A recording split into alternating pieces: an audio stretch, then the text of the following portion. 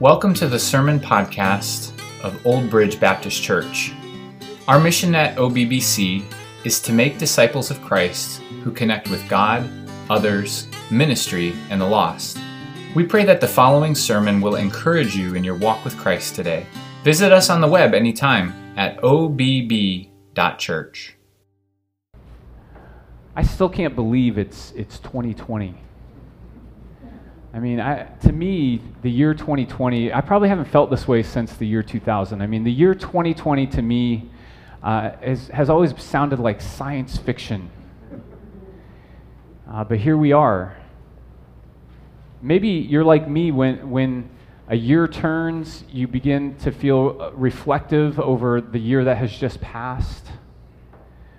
I can tell you, I don't know if you're like me, but when a decade turns, it makes you even that much more reflective over the past 10 years. And I want to just pause here at the beginning of my sermon here this morning just to give God glory for his faithfulness.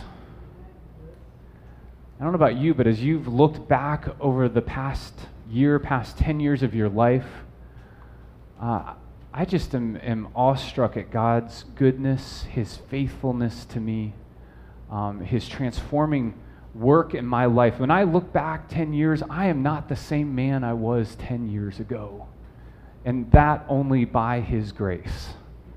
And I imagine many of you could stand up and say this morning something very similar, give a similar testimony of God's faithfulness. Even at points when we have been faithless, he has been faithful. And so as you look back on the past, what changes do you want to make? As you look back on the year past, the decade past, do you see bad habits that you want to curb? You see goals that went unmet? Do you see broken relationships that you wish to mend or priorities that were misplaced? What about as you look ahead to the future? What challenges do you see on the horizon in your life? Do you anticipate a health struggle in the coming year? Do you see financial hardship on the horizon, or relational turmoil, or busyness, or a major new undertaking, or just a general anxiety about the future? I think this time of year provides for us, unlike any other time of the year, a time for reflecting on our lives and giving glory to God and thanks to God for all that he has done, but also taking stock of our lives and looking and planning and seeing how we can make changes in our life. You know, on the one hand, some of us are making plans and resolutions. You know, I'm going to get fit this year. I'm going to eat better, read more, watch less TV, sleep more, get those projects done, be more productive. Whatever the case may be, we're making all these resolutions. On the other hand, some of us, we're just coasting, right? We think, oh man, another year. Why reflect on change? I am who I am. Why try to change now?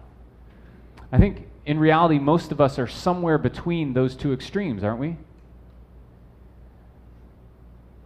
No matter where you are on that spectrum of seeking change in your own life, I want you to hear clearly this morning, from the outset of this new year, from the outset of this new decade in your life, I want you to hear God's call from his word to change. My goal this morning is that you would see that your greatest need today for this coming year is God's grace. Your greatest need this year, above and beyond any resolution that you can make in your own plans, is a need for repentance. We need to seek repentance before we seek resolution. Let me show you what I mean from God's word here. It's kind of my big idea for this morning. Merely worldly resolve is not enough for your year or your decade ahead. And the book of James really gives us a couple of reasons for this. The first reason here is that your mind is naturally worldly. Your mind is naturally worldly. This actually takes place at the end of James chapter 3 here. We didn't read this yet this morning. But James asks here in James chapter 3, verse 13, he says, "Who is wise and understanding among you?" You know, when you face circumstances in your life, you apply to those circumstances whatever wisdom that you have managed to glean throughout your life, don't you?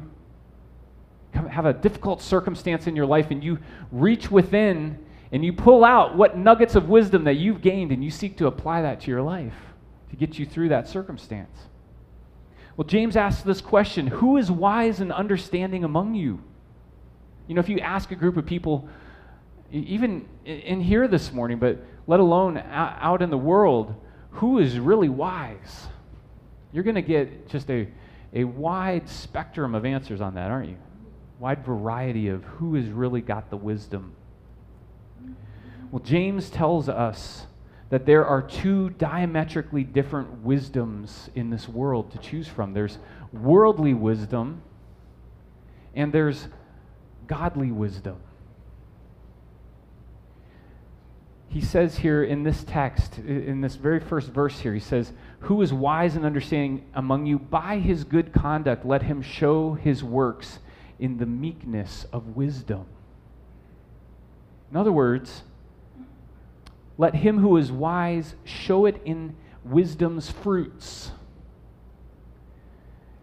True wisdom can be evaluated by what it produces in someone's life, can it? True wisdom can be looked at and it can see how it works out in someone's life. And what are the fruits of worldly wisdom here? James tells us that there are two chief fruits: bitter jealousy and selfish ambition. Bitter jealousy and selfish ambition.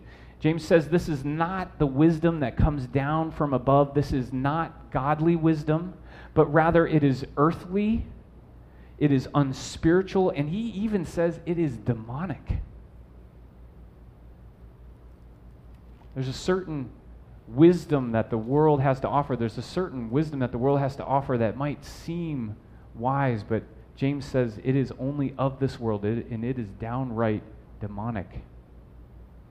And then in verse 16, he says this, that where you have jealousy and selfish ambition, there will be disorder and every vile practice.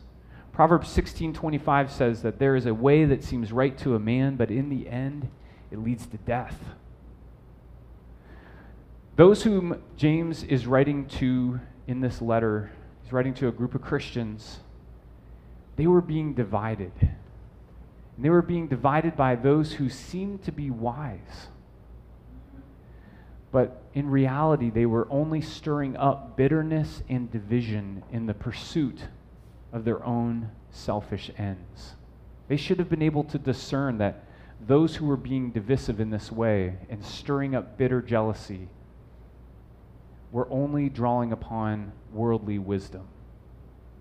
Seems so clear, doesn't it? When you read it in the onion skin pages of your Bible, it just seems so clear, right? Of course, there's only two ways. There's the worldly wisdom, there's the godly wisdom. Let me tell you, when there's a situation in your life, it is oftentimes very, very difficult to discern which person to listen to, which path to take, and where true wisdom lies.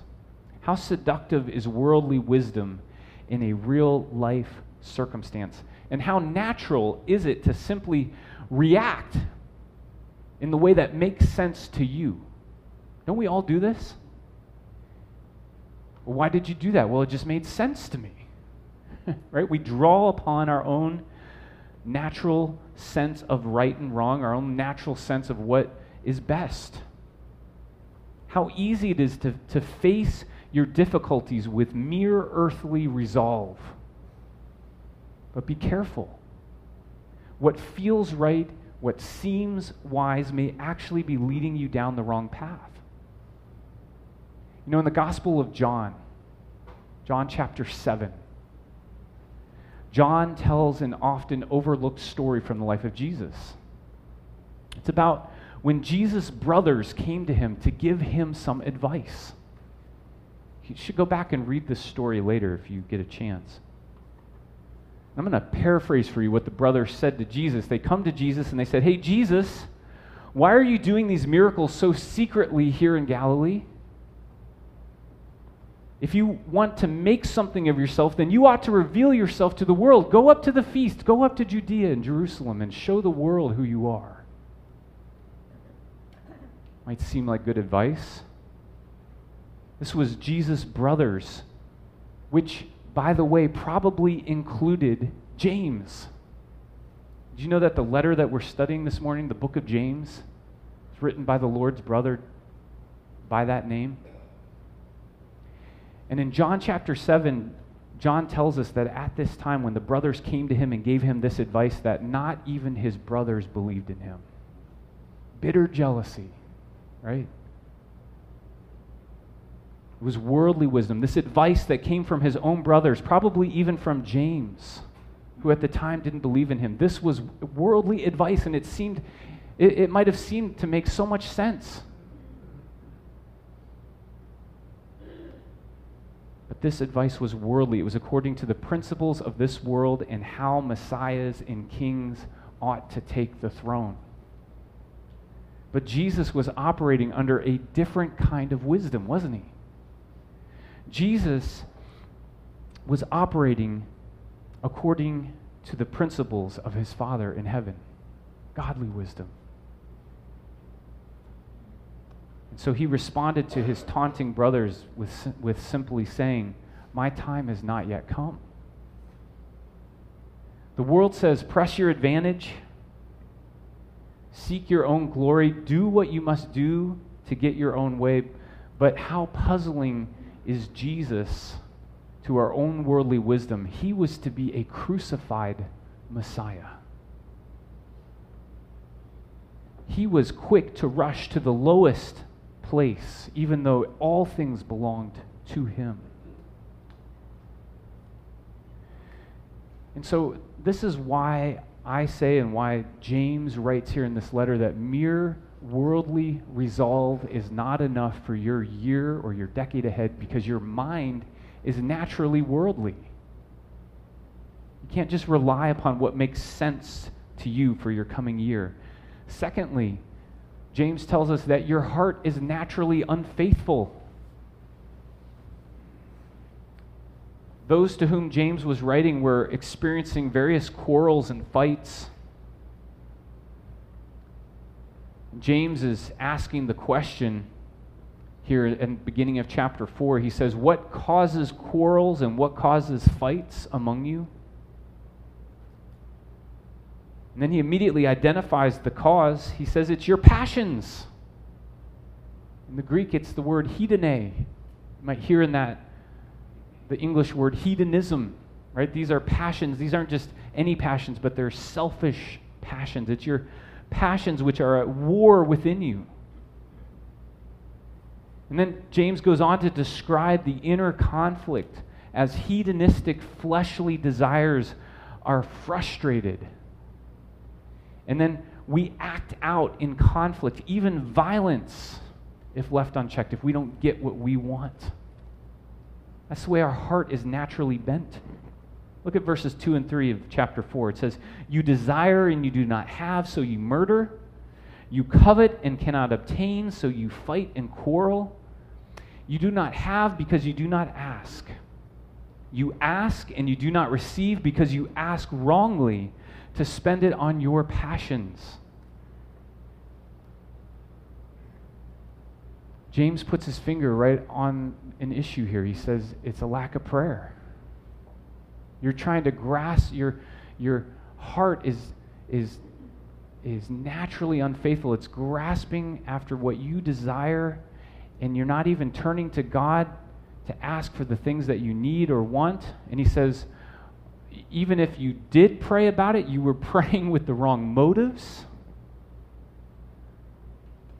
And James then goes on to call them adulteresses. Look at verse 4. He says, you adulterous people. Literally there, that's the Greek word. It's a feminine word. He calls them adulteresses. You adulteresses. Do you not know that friendship with the world is enmity with God? Therefore, whoever wishes to be a friend of the world makes himself an enemy of God.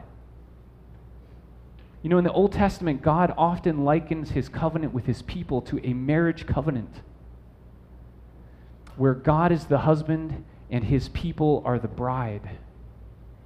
And in this sense, James calls these Christians adulteresses. And he charges them with spiritual infidelity and unfaithfulness. He says, don't you know that friendship with the world is enmity with God? So if you wish to be friends with the world, then you are making yourself an enemy of God. You can't embrace both the world and its passions and God. You must choose. Look at verse 5. He goes on, he says, or do you suppose that it is to no purpose that the scripture says he yearns jealously over the spirit that he has made to dwell in us? This is not a direct quote of any known scripture here, but it really is a sort of summary of what many scriptures teach. And that's this: that God is a righteously jealous God for his people. I was reminded of the power of jealousy just yesterday. I received out of the blue a text message from a woman I didn't know. And this woman, she had the wrong number, but she was sure that she knew who I was. She thought that my name was Terry, and she was furious at me for apparently hitting on her boyfriend or husband. I'm not sure who. At first, I didn't reply to the text, hoping that she would just figure out she had the wrong number and leave me alone. But a little while later, she called me. I didn't pick up the phone. I opted instead to text her back. I said, quote, I have no idea who you are. You've got the wrong number. She immediately fired back. I got the right number. You just called him. Don't play no games with me. You know, being mistaken for someone else was kind of funny, but in reality, my heart goes out to this woman. I mean, it sounds like she was being cheated on. Jealousy is wrong if you are jealous for something that's not yours. And jealousy can lead you to lash out at other people in a sinful way. But listen carefully here. Jealousy itself is not inherently sinful, because the scriptures tell us that God is jealous for his people. Jealousy is not inherently sinful. It is actually a good thing and not a sinful thing to be jealous for someone who is yours. Right? So if someone was flirting with my wife and trying to seduce her in some way, and it didn't bother me, that would be wrong, right? It is right and it is good to be jealous for someone who is yours, rightfully yours. And it is right to be jealous for the faithfulness of your spouse. God's jealousy over his people is a righteous and holy jealousy. Because we belong to him. We've been purchased by his son's blood. And he's not going to stand idly by while we embrace another lover. And so James is here writing to a bunch of Christians whose worldly wisdom, set on fire by their worldly passions, was wreaking havoc on their community. And this is the kind of thing that can happen to any of us, isn't it? To any church. something that can happen to any of us, especially if we rely merely on what comes naturally to us. Worldly wisdom, fleshly passions. And that's why I say that mere worldly resolve is not enough for your year ahead. You can't just resolve to fix your own life. You need a changed mind and heart through repentance. Let's talk about those one at a time here. First, a changed mind. James wisely instructs us that there is wisdom available from above. Rather than exegeting each one of these words in this passage, I just want you to taste and see that godly wisdom is good. James says that there is a meekness or a humility that marks godly wisdom. Isn't it just so attractive, that meekness of godly wisdom? And James says in verse 17 of chapter 3 that the wisdom from above is first pure, then peaceable, then gentle, open to reason, full of mercy and good fruits, impartial and sincere. And a harvest of righteousness is sown in peace by those who make peace. Can you just taste it and see that it is so good? Especially in contrast to worldly wisdom, which tastes like bitterness. James says earlier in his letter that if you want this kind of wisdom, all you have to do is ask. It's the good news, right? James chapter 1, verses 5 and 6 says, if any of you lacks wisdom, let him ask God, who gives generously to all without reproach, and it will be given him. But let him ask in faith. You know, God is not stingy and miserly when it comes to wisdom, but you do need to ask him for it. You need to ask him for it in faith. Whatever circumstance you're facing in your life right now, have you stopped to ask God for wisdom about it?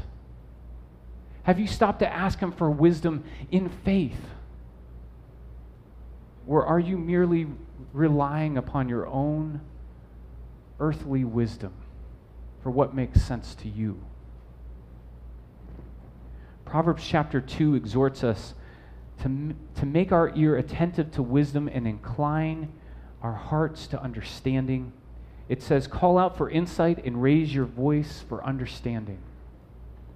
If you seek it like silver and search for it as for hidden treasures, then you will understand the fear of the Lord and find the knowledge of God. For the Lord gives wisdom, and from his mouth come knowledge and understanding. That's who you should seek. Seek God's face, because from his mouth, in his presence, comes real wisdom and knowledge and understanding. You have no greater need to face your circumstance this year than to have the wisdom that comes from above. But that's not all. You also need a changed heart. You need a changed heart. James had said that the Christians he was writing to were behaving like adulteresses, provoking God to jealousy. And they were acting like friends of the world, and they were acting like enemies of God. I love this verse. As he turns the corner here in verse 6 of chapter 4, he says this. After leveling that really troubling charge, I mean, if someone came to you and called you an adulteress, called you an enemy of God, how would that make you feel? James then turns the corner here in verse 6 of chapter 4, and he says this, but he gives more grace. Isn't that good news? He gives more grace, and that word more there is the word just simply means greater grace. His grace is greater than all of our worldly wisdom. It is greater than all of our worldly passions, greater than our hearts that are so prone to stray. I love how one commentator, Rob Plummer, said it. He said, God's demand for perfection can sometimes feel overwhelming and unattainable to his sin-stained followers in a broken world. How wonderful then that God's grace is sufficient for his people's many stumblings. The fiery, consuming jealousy of God is only outdone by his gracious kindness and favor. Amen? Amen. James goes on in verse 7 to apply to the lives of those he's writing to what to me is a rather obscure proverb. Proverbs chapter 3:34. It's not one of those proverbs like Proverbs 3, earlier in Proverbs 3, trust in the Lord with all your heart, lean not on your own understanding. It's a really well-known proverb to me. But Proverbs 3:34, James quotes here, and it says this, God opposes the proud, but gives grace to the humble. Such a simple proverb, such a simple saying, and yet James takes it up here and applies it to the lives of these believers and gives them hope. By the way, I noticed that one other New Testament reader also took up this obscure proverb. The Apostle Peter in 1 Peter chapter 5 takes up the exact same proverb and quotes it. I conclude from this that it must have been a significant proverb in the early church. And the more I reflect on this proverb, the more I realize that it really is a proverb that summarizes so well many of Jesus' own teachings and his own example. This principle here that God opposes the proud and yet he gives grace to the humble is so simple, and yet it is so counter our natural wisdom and our natural passions in life. And it sounds out here in this text as good news to weary sinners. All we need to do is repent. All we need to do is submit ourselves to God, and he will show us grace. I take all of these commands here. James then fires off about 9 or 10 rapid-fire commandments. He says, submit yourself to God, therefore.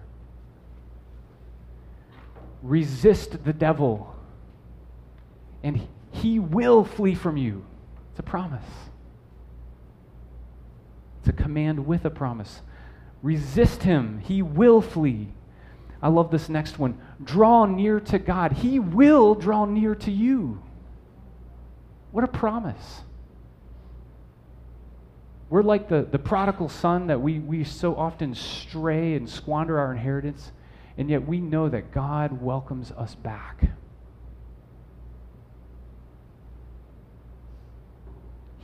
Draw near to him, and he will draw near to you. You say, but my hands are stained and my heart is vile. James says, cleanse your hands. Purify your hearts. There's a provision for that. The precious flow of the blood of Jesus. James says, be wretched and mourn and weep. Let your laughter be turned to mourning and your joy to gloom. True repentance springs from a godly sorrow over sin. Don't just sweep your sins under the rug and rush right into rejoicing. Mourn over your sin. Be broken over your sin in God's presence.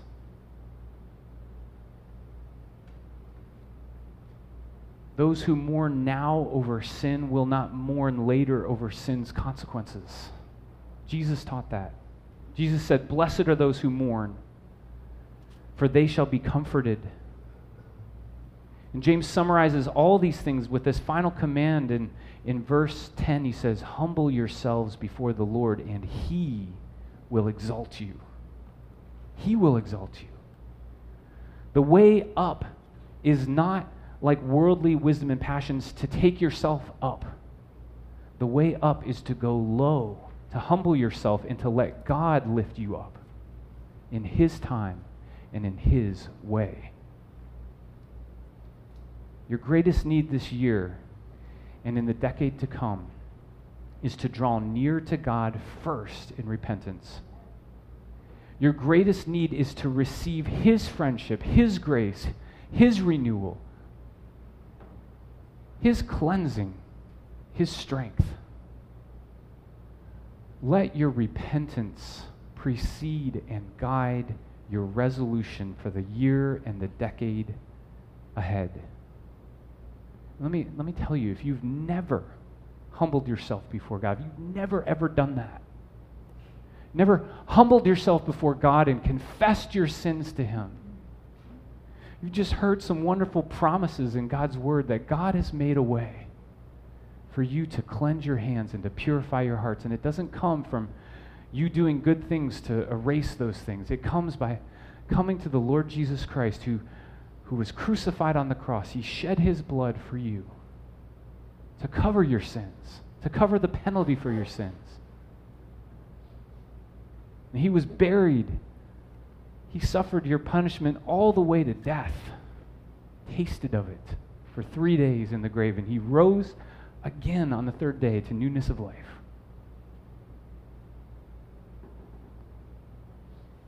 If you humble yourself before the Lord, He will lift you up. And if you've never done that, what a way to start the decade.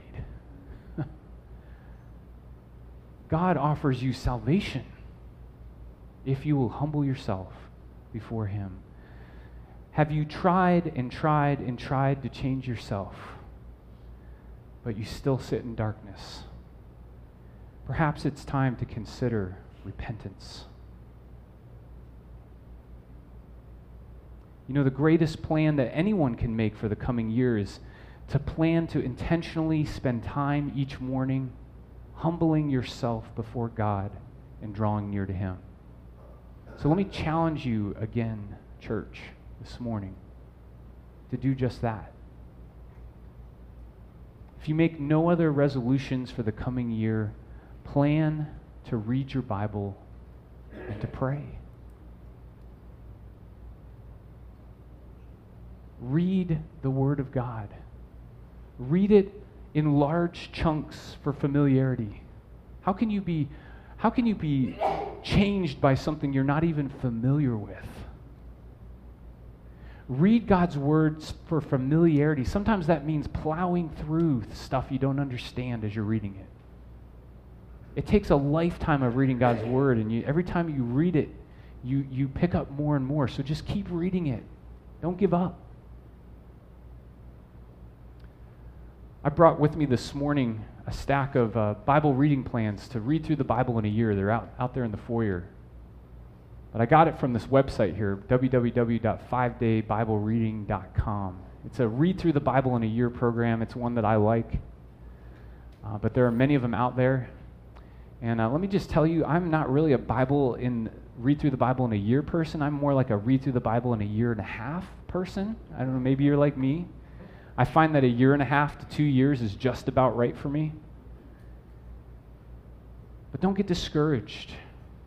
You should read through the Bible from cover to cover for familiarity. But also let me encourage you to read it for intimacy. That means things like slowing down and going deep and studying it and meditating upon it and even memorizing it. I wish I could preach a whole sermon on this morning, but let me just encourage you with a resource.